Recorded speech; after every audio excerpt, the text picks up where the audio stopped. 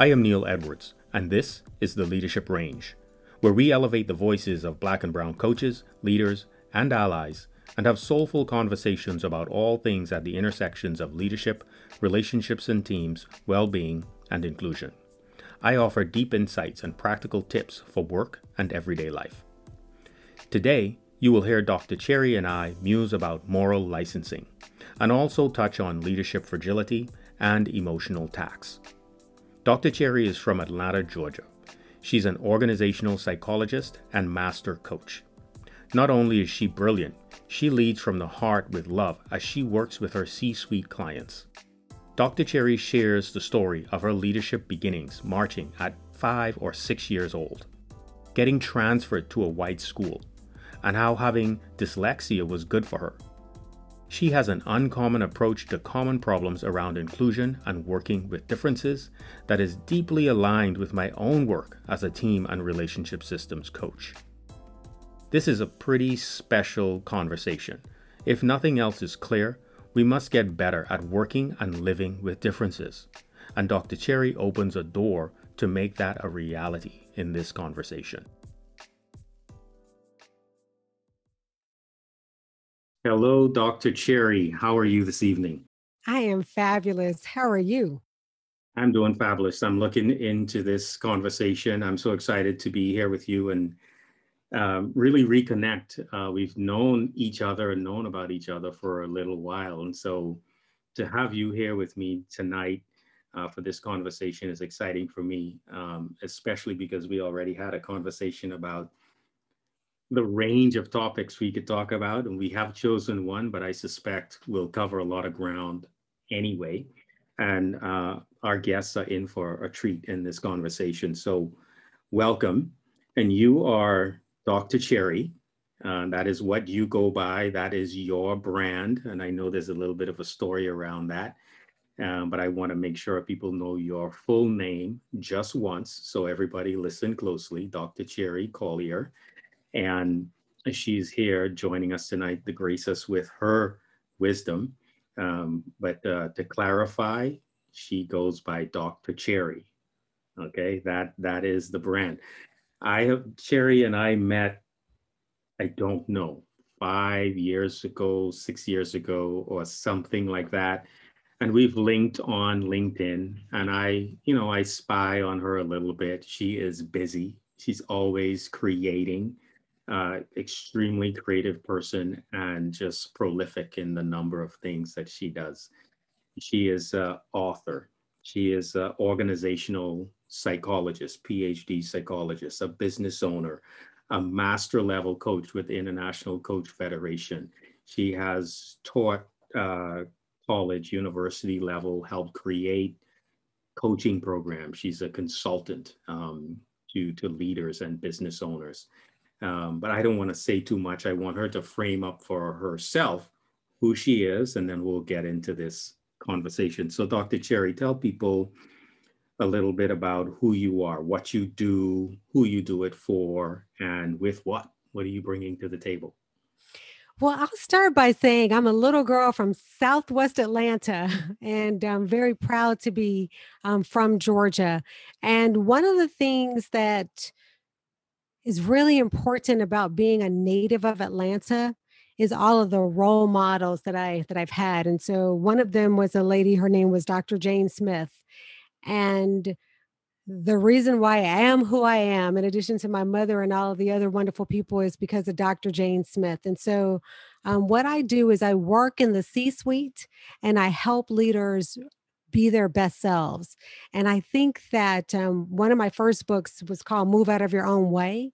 And as leaders, I don't think that we know that we're blocking ourselves from greatness. And so that's really what I help them to do. I have those difficult conversations in a very, very powerful, promising way so that they can get it, they can hear it.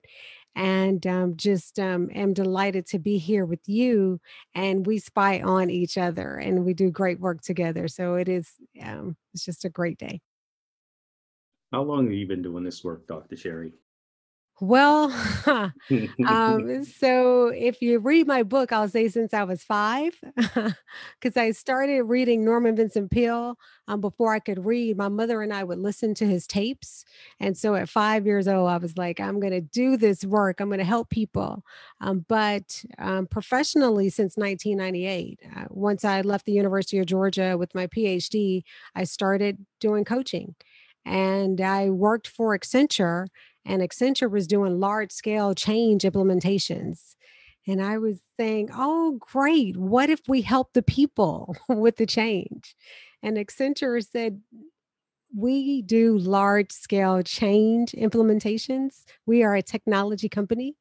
We'll pay you to think about the people, because you are the change management, the human organization person. But we do technology, and so I really said, "Oh, I need to help the people because the systems can't change if you don't help the people." Yeah. So that sounds like about 22 years post-terminal degree.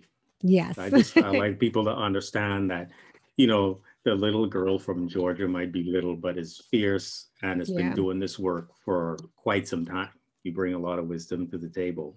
Um, so thank you for your service in organizations, because organizations need great leaders, and great leaders need to get out of the way of themselves sometimes in order to get the best work out of the people who follow their leadership and create the products and services that we use, and also to create experiences for people who are in those organizations. So um, what I like to do, Dr. Cherry, is have you mentioned being a young girl and writing your first book or reading your first books. And you already mentioned a couple of people who've influenced you. But what I like for our listeners to get a hold of and get a sense of is who you are as a leader across the entire span of your life, wherever you want to begin. But I like my guests to start younger, right?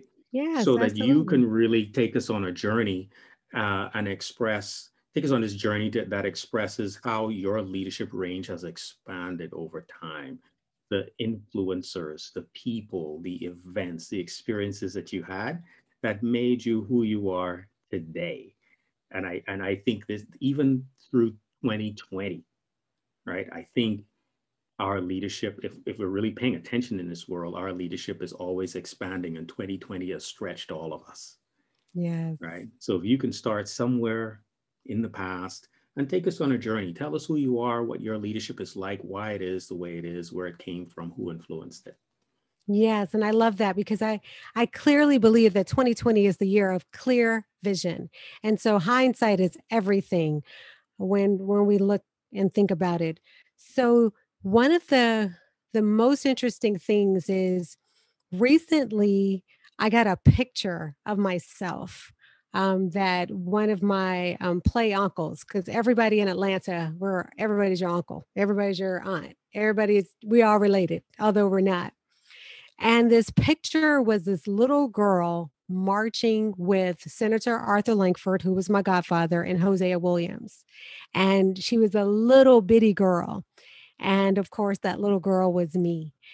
And when you think about what's happening, currently with, George Floyd and all of those things, my godfather, Senator Arthur Langford, used to come and pick me up every Saturday, and I would march for rights. I would sing all of those songs. I know all of the hymns, "We Shall Overcome," just all of these, wonderful things. And that's where I started, and how that kind of moved through me being a little girl. When I say little, I was like 5 or 6 years old in the front of a line, marching for rights.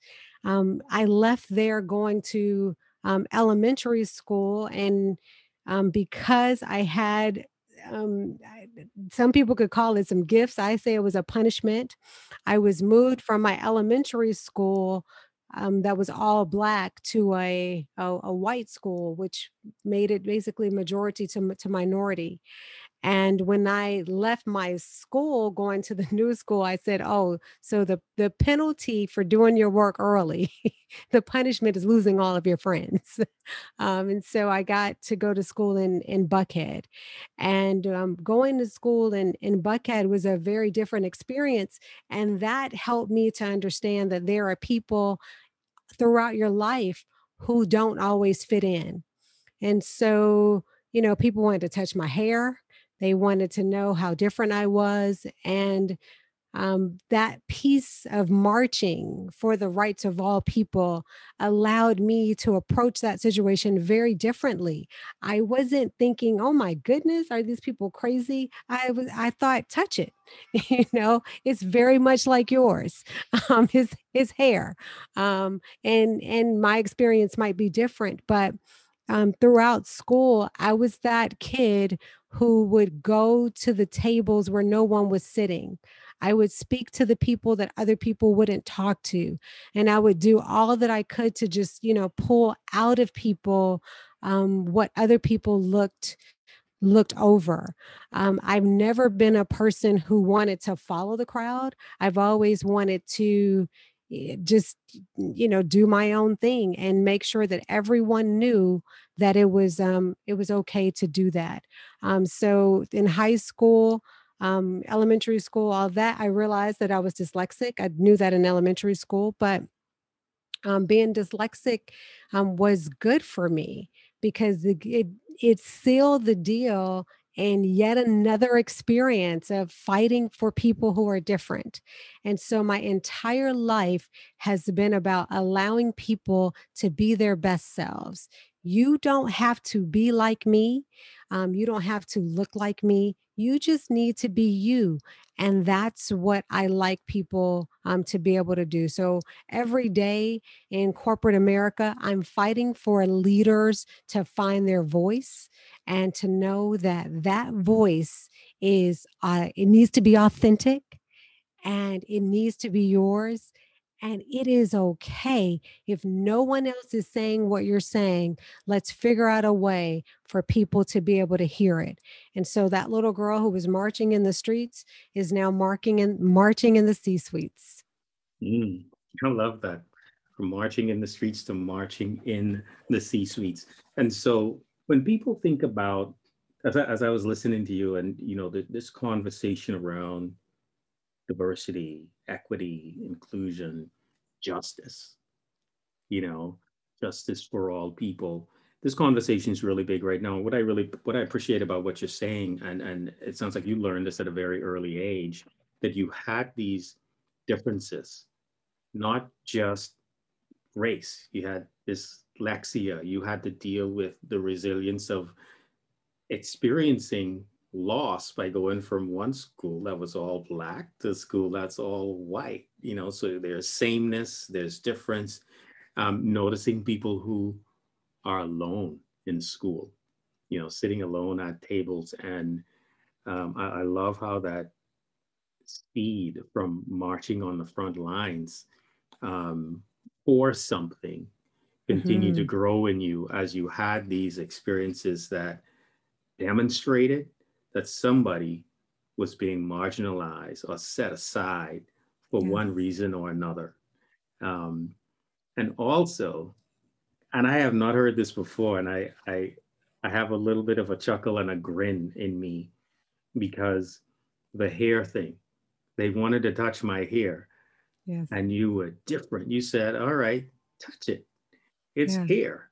We have some, and you have some. It's still Yes. hair." Touch it. Touch it. Touch it. you know, there's this thing about, well, okay, if that's where you are, let's go there. Let's go. Let's Yes. go there. Not so much of a stop, put up a wall, stop that. Let's go there and explore. So that's a really beautiful perspective. I think that I just wanted to call that out because not everybody does it that way. And I think that that's the challenge though, because when we don't do it that way, that kind of ties into something that's really important. That's that emotional tax that we pay. Because it's not fair to expect everyone to want to allow people to touch their hair all the time. Because I get senior executives who change their hair all the time. And so when they're in the office, people walk past them and they don't know who they are and they get really offended. And I have to say, well, I didn't know who you were either. So, if you have braids one day and, something else one day and it's a different color, there is a difference in that look. And recognizing that not everything that people are doing or asking is coming from a place of hate. Some of it is really coming from a place of curiosity. And so what I like is helping them to understand, be curious with me. You might not be able to ask everybody else, but ask me and I will find the answer for you for sure. Yeah. Even if nobody is expressing themselves with their hair the way that you do, Yes. you're doing it your way. And so Yes. let's go there. I love Hmm. that. So it's such a nice consistency between how you live and how you do the work that you do professionally. So that's a beautiful authenticity in there. And you mentioned emotional tax. That might come up a little bit later in the conversation. Hmm. That piqued my interest. Um, so what we're here to talk about today, and we'll see where this goes, is something you call moral license. Yes. And humans, we're meaning making machines. So people can make up all sorts of things about what that means, and that's fine. But you have specific meaning around what you're talking about when you say moral license. So what does that mean? Tell us what that is, and let's take it from there. What is moral license? What are you talking about? Yeah. So, moral licensing is really a concept that was highlighted in one of Malcolm Gladwell's books. And so he isn't the author, but it is such a fascinating theory. And basically, what it says is if I do something for one person, particularly a person in a marginalized group, then I feel like I've done all that I need to do. And so I'll give you an example. If people voted for President Obama, they feel like, oh, I should get a pass on everything else. I don't have to vote for, Neil to be on my advisory board because I've already supported you guys. It's kind of that thing I gave at the office. You know, it's like I'm done. I've done my work.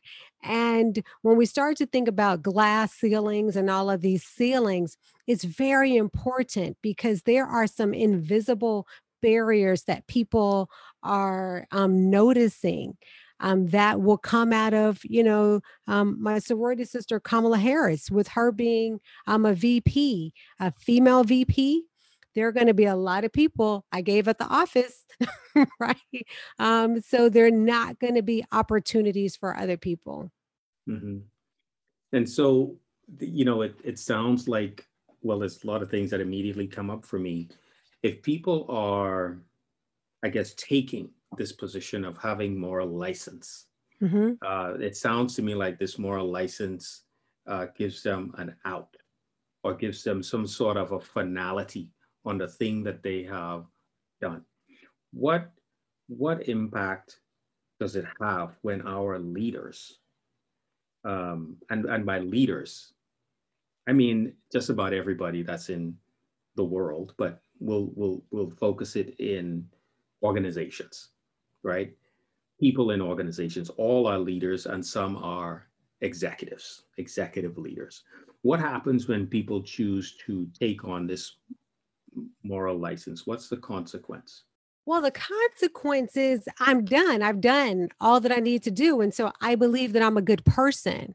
And the reality is when we think about what you do when you're talking about the leadership range, it isn't I'm a good person because I gave once. It is a good person. It is I'm a good person because I give over and over again. And so, to quote one of my favorite songs and passages is let the work that I've done speak for me. It doesn't say let the task that I've done. It says let the work, which means the body of work.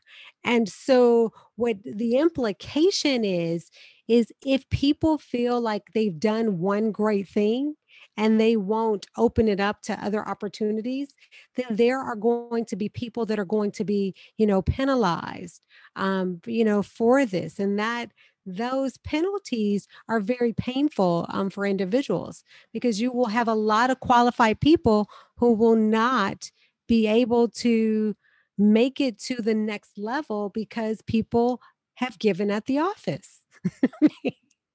Yeah. Yeah. You know, and I know I focus this in on inside of an organization, but as you were speaking there, I thought, well, you know, if you had an opportunity to, not you, Dr. Cherry, but a person had an opportunity to do good, and let's say that to do good is the opposite of to do what we might call bad, like stealing something, right? So if you don't steal once, that doesn't mean that later on you should just steal because you've already done the job of not stealing. You have to continue. You need to continue not stealing stuff for the rest of your life. We should not. And so what's interesting is when we have that opportunity to steal and we don't steal, the research is saying that by us not stealing, we give ourselves more opportunities to do something else. And so it doesn't just show up, as it relates to race, it really does, show up in different things. It could be just anything, something really, really simple. And this whole concept and belief, I deserve it. I've done this, so I deserve. And so we use that deserving piece, which is, one of those words that I'm like, you deserve it. Yes, I do. I did all of this. So this right here is definitely for me. And it absolutely creates, some challenges for us. Yeah, tagging on to the usage of that word deserve in this context, it's um, and I don't often but I'm going to but today. Yes, you did deserve, but are you continuing to be deserving? Yes, yes. And see, the thing that has fascinated me most about psychology, which is my love. If I'm to tell you the truth, I love my family, I love everybody, but my first love is psychology and psychological theories because it explains so much. And if we happen to like a self-serving bias, it's my whole idea and the way that we process our information is very much self serving and helping people and leaders understand the self servingness of the nature of why they're doing what they do is kind of one of the gifts that I get out of working with people in the C suite. But we walk around a lot really thinking I deserve. Okay, well, what about that homeless person? Did he or she deserve?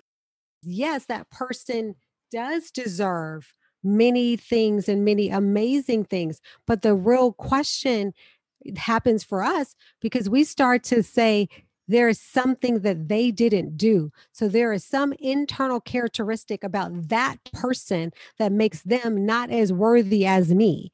And the truth is we don't know that person's situation, but we think about our things and what we've done because most of us have really worked hard to get where we are.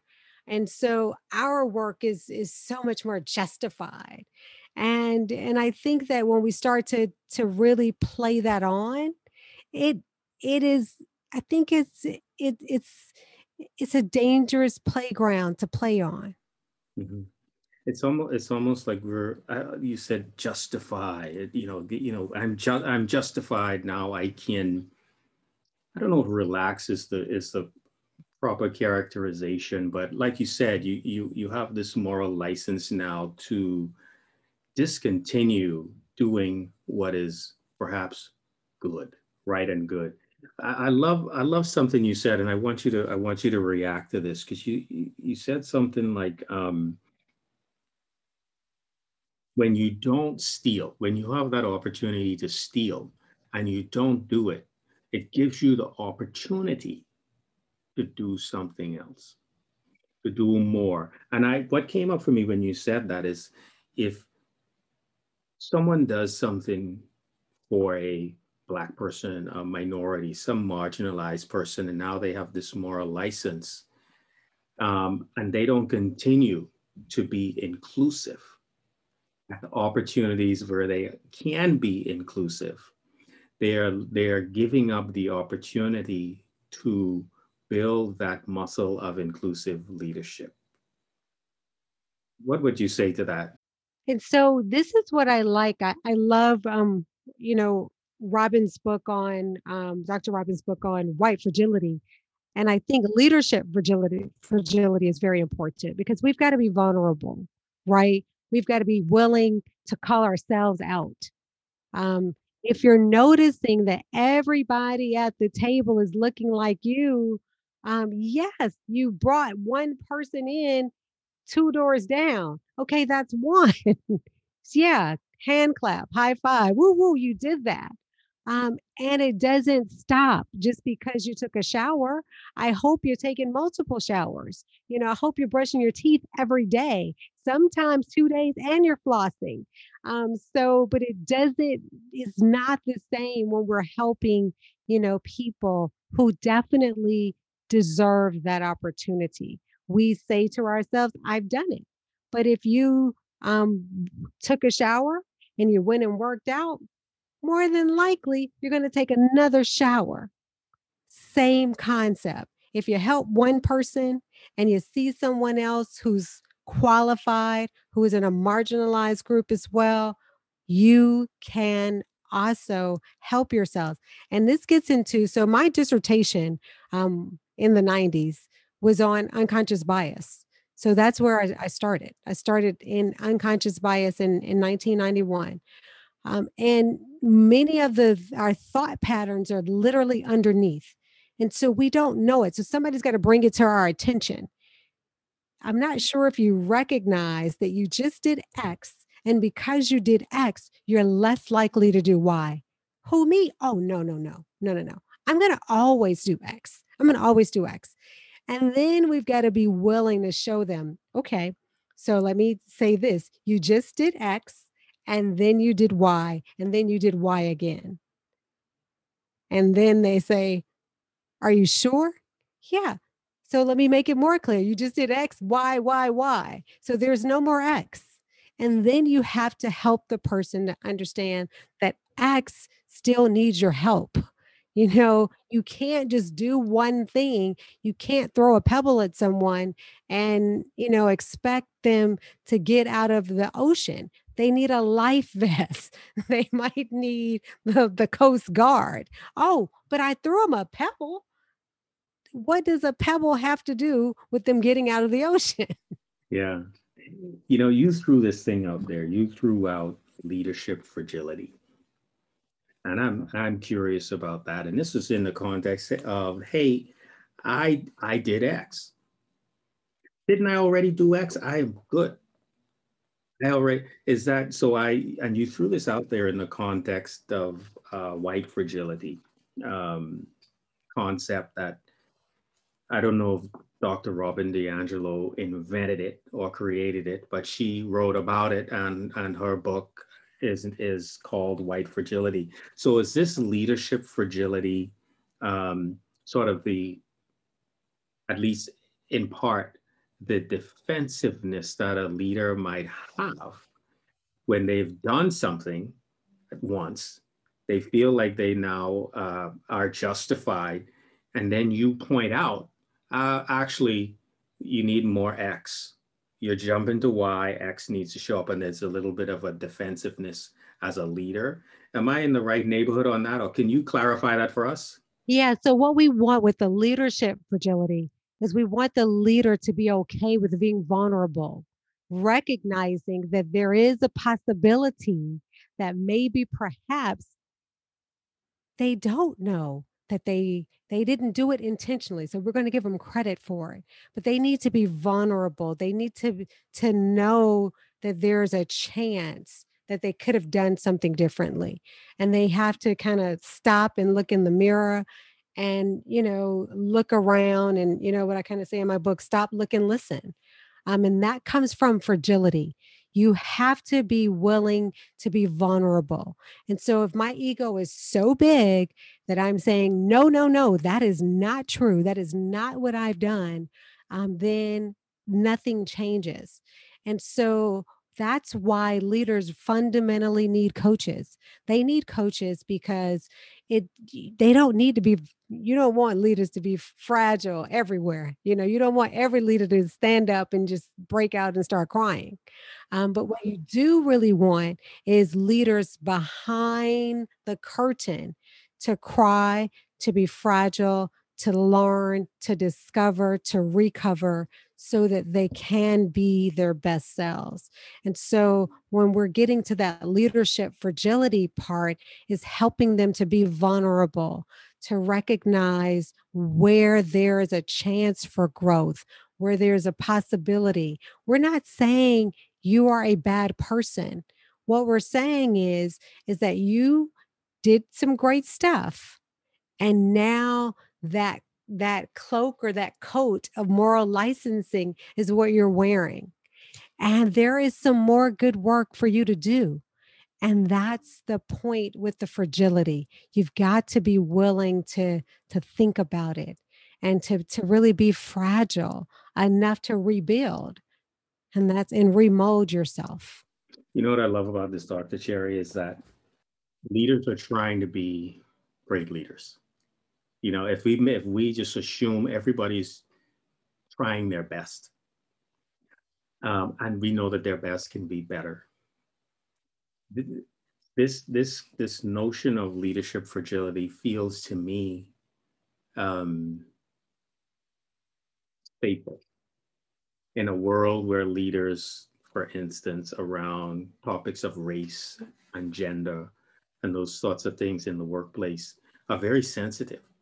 And nobody wants to be called a racist.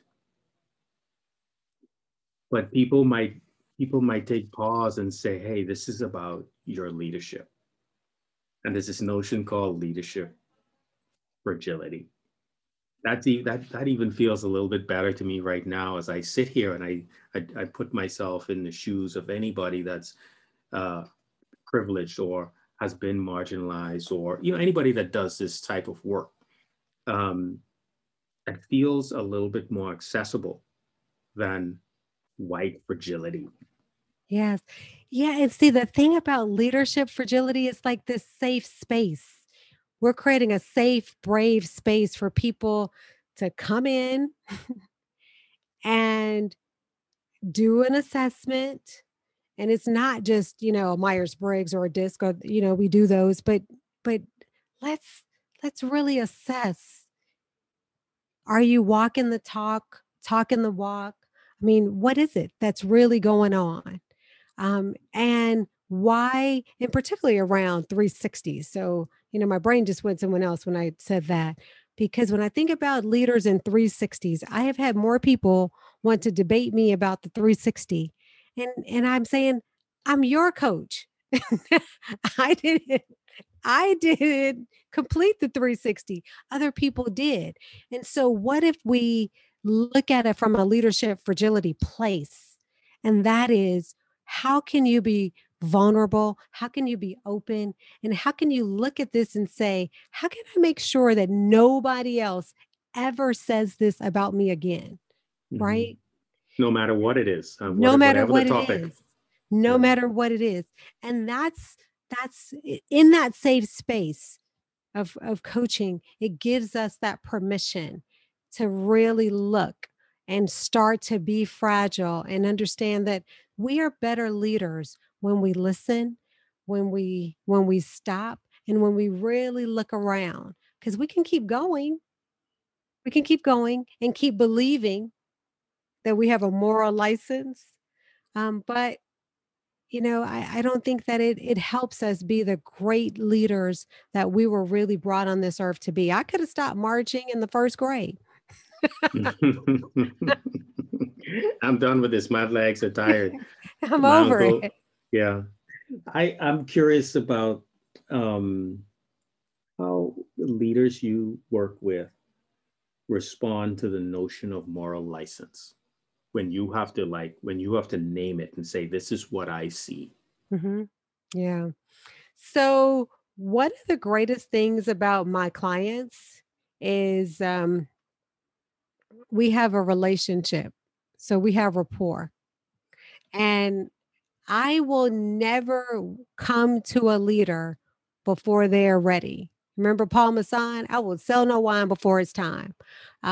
When I was young and I did coaching in 1998, they probably called me a kick butt coach. I might have just told you stuff. But now it's really coaching for me is very strategic. And it's very much about, when the student is ready, the teacher will appear and making sure that I create that safe space so that I can deliver the information so that when they hear it, they can almost complete the sentence. And that's what happens. So when I start talking about, here's what I'm seeing, here's what I'm noticing, what do you think? They can chime in. They can start to say, you know what? As much as I want to tell you you're wrong, as much as I want to tell you that's not true, there might be some truth to it.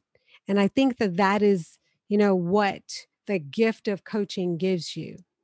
It's not what, sometimes it's just how and it's when.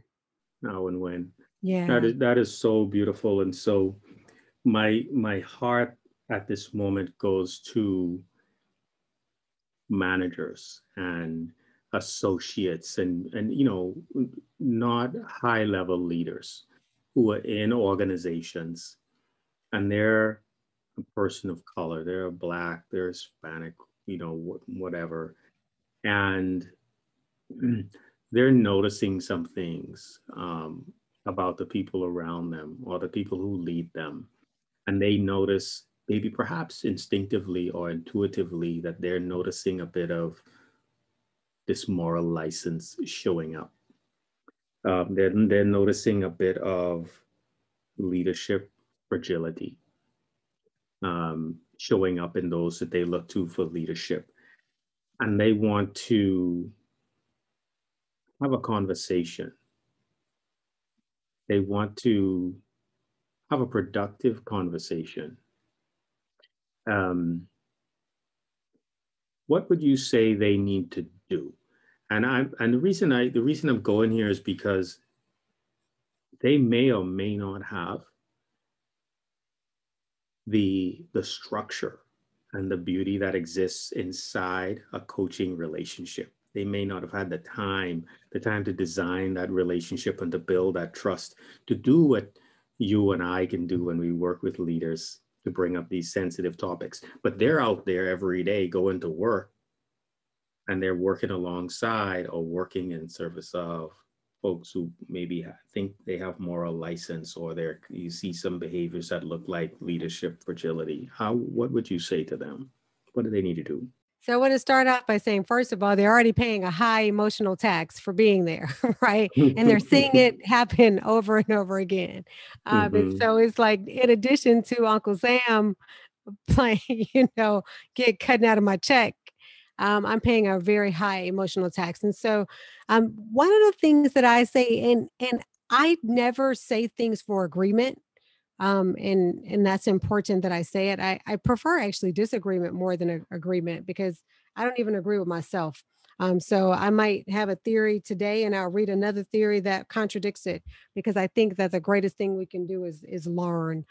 But what I'm thinking today is, if you think about a bank account, if I asked you right now, to give me a check, to write me a check personally for $1 million, you may or may not be able to do it. But if I give you enough time to make some deposits, I'm sure that you'll be able to do it. And I think and that's called idiosyncratic points in psychology. We have to make deposits in people.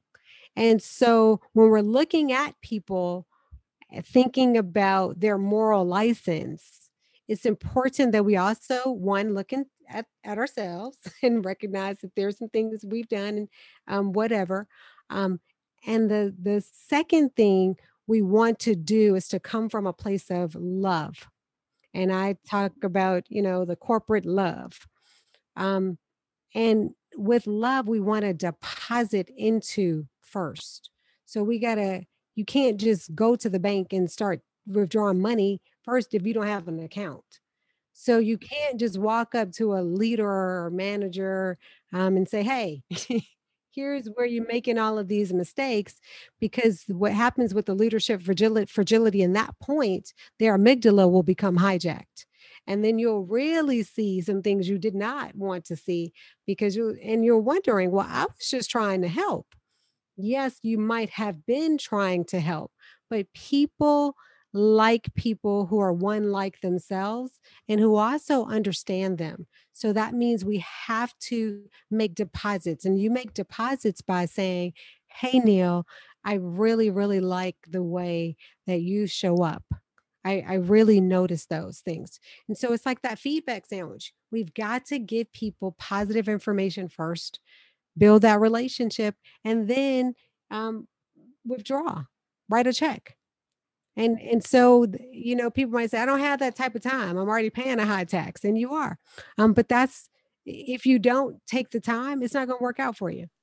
Mhm. I I love mean, that you said that because I was just going to ask. I'm just like, okay, they're paying an emotional tax every day. So what I'm yeah, hearing is that even though they're paying that tax yeah, every day, they're going to have to make some deposits over time yeah. and live with that emotional tax. But see, making those deposits is actually what changes that emotional tax, right? So it lowers your tax.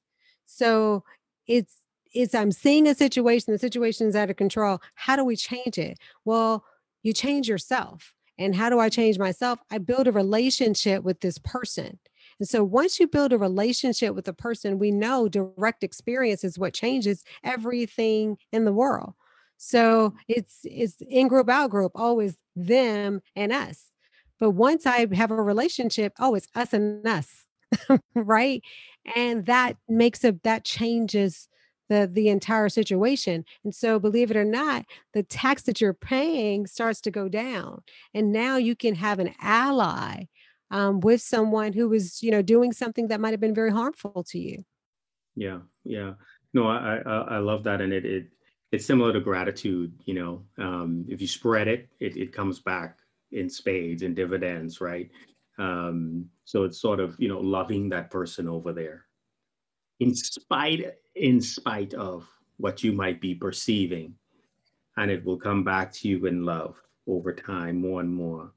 I love that you mentioned allyship, and I don't remember when it was now, but I did a episode, I don't know, 2 or 3 episodes ago around allyship. And my key point there was you must be in relationship. If you can't just declare this and do that, um, these good deeds, you actually need to be in relationship with somebody for allyship to be real, for allyship to become sticky, for for me to care enough, I have to be in relationship with you. And coming from a place of love, making those deposits um, reduces the emotional tax that we pay, but it also brings people closer, moving them away from that moral license that they hold, and coming into relationship, and perhaps doing some productive relational work going forward. Yeah. And so one thing I wanted to pick up on, and this is one of my favorite things to think about. If you don't have a ship, you just have relation. You just have ally, you know? But what we really need is a ship to help us come over. It's like we want to have a bridge. We're trying to figure out how to get them over. And so you get allyship when you build a way to connect. And so we need to help people. And that's what we as coaches are trying to do. We're trying to help people recognize that the ship is just as important as whatever it is you're trying to do. If there is no ship, you only have relation, you know? And that's what you really want. We want allyship, we want a relationship, we want everything that's going to bring about the connection. And so sometimes we just don't have enough in the connection part. And that's the hard work. And that's where we also have to work with our leaders to be more fragile, meaning to be more receptive, to understand that you may have more skills than, some of the people that you're coming in contact with. So when they come to you, let's see how vulnerable you can be rather than letting your ego be fragile. That's not what we want. Mhm. Yeah. Wow, that's brilliant. That shift. Now I have an image in my head, that dash, that connection, that bridge between you and me. You and I, we need that shift. It's like co-act. I do co-active work, and there's a dash between the co and the active. And when we really study co-active, because it's sort of a buzzword now, the dash has meaning and life in it. They go together. They're not separate. You can't just be co, and you can't just be active. The dash is the bridge between the two. So I love that the ship is between, that brings the allyship alive and takes us both on a journey. Yeah. So I did coactive coaching as well. And I think that, for sure, some of the experiences that I had with coactive can definitely be credited with my not being always in my head and moving through my heart. And so that's a part of the ship. Like you need a ship to help you to pass from your head to your heart. And that's where we need to be. We need to help leaders understand, we have a head for a powerful reason, we have a heart, and then how do we use our hands in a way just to connect it all? Yeah. Head, heart, and hands, our body. It's embodied. I love that. Oh man, I hope you all are hearing this. Head and heart. A lot of leaders get stuck in their head. Even some coaches just coach at the head. You need the head and the heart. Um, so Dr. Cherry, we could go on forever. I actually don't know how long we've been talking now, but to wrap it up, I want to, I mean, there were so many beautiful nuggets in here, and I took some notes for myself. But what are one or two tips that you might give people, traps or practices that you might share for leaders, executives, or non-senior folks in organizations to look out for and avoid falling into this trap of grabbing that moral license? Yes. I want to go to the head, the heart, and the hands because most leaders and really most people, we're always thinking from the head. Like the head is the most logical thing. It's like, and then the hands are all about what we're going to do. We're no longer human beings, we're always human doings. But what we forget is the heart, and that is the connection. And if you think about the heart and remembering how to let the God in you see the God in the other person, let, the whole namaste, all of that, just really starting to think about connection. I really think that it changes who you're working with. And so moral licensing is something that is many times at the unconscious level. So it's not that you're going to necessarily be able to be the person who's going to fix it, right? But when you use your heart and you come from a place of heart, you will be able to help that person to identify it. Anytime we bring the heart into the equation, we think about the heart to heart resuscitation, it enables us to create change. And so, yes, the theories are important. Yes, your hands are important, but recognizing that heart piece is what we really need if we're going to change um, the whole idea, the concept of how moral licensing is operating in organizations. And the second part of that is the leaders have got to be willing to be fragile. Mhm. Yeah. I think that's where we ought to end. That's so beautiful. Head, heart, and hands.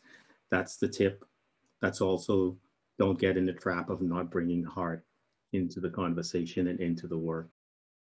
And I want to say this. I know we need to end.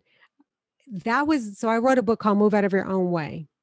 My entire book is about the ship that I had to build going from my head to my heart because I was a know it all. I knew everything. I knew all of these theories. I didn't know I was cold and aloof. I couldn't connect to people. Um, and it was because I was always theory do, theory do, theory do. And if you're theory do and not theory love do, do love theory, you're going to be missing something. And so we got to move and make sure that we're incorporating strategies that allow our whole brain and hearts to really, really work. That move out of your own way. Yes. Authored Yes. by Dr. Cherry. Look it up, Yes. folks. Yes. Thank you for spending time with me today. I hope you will come back in the future and do another Absolutely. episode. This was a beautiful conversation, and I really hope and I think our audience will love it. Thank you. Yes. Thank you. That was Dr. Cherry. You can connect with her on LinkedIn at linkedin.com/in/Dr. Cherry C. That is DrCherryC. Leaders need to be vigilant to avoid adopting moral licensing, especially leaders who claim to be inclusive. One task or good deed does not make one an inclusive leader, and it does not justify future exclusive behaviors. Persistence and a consistent body of work over time, a lifetime, demonstrates inclusion. Repeated inclusive behaviors opens the opportunity for leadership growth. And, as Dr. Cherry brilliantly put it, handing in your moral license requires more than your head and your hands. It requires bridging the two with heart. Head, heart, and hands. Enlisting the heart requires leadership fragility. It requires leaders to be vulnerable in trusted relationships to support growth and range. If you didn't hear it, Dr. Cherry says that is why leaders and executives need coaches, where they can develop trusted and professional relationships to do this work. And if you're not a senior leader, but need to have sensitive conversations with those in leading roles, spending time making deposits in the relationship before having the conversations is crucial if you want things to go well. Beginning next week, I will be running an experiment to deliver content faster and in consumable chunks. I'd love to hear back from you with your feedback on it. Thank you again for listening. You can find me on LinkedIn at nedwards07 or on Instagram at Neil_Edwards_coaching. I look forward to you coming back for more.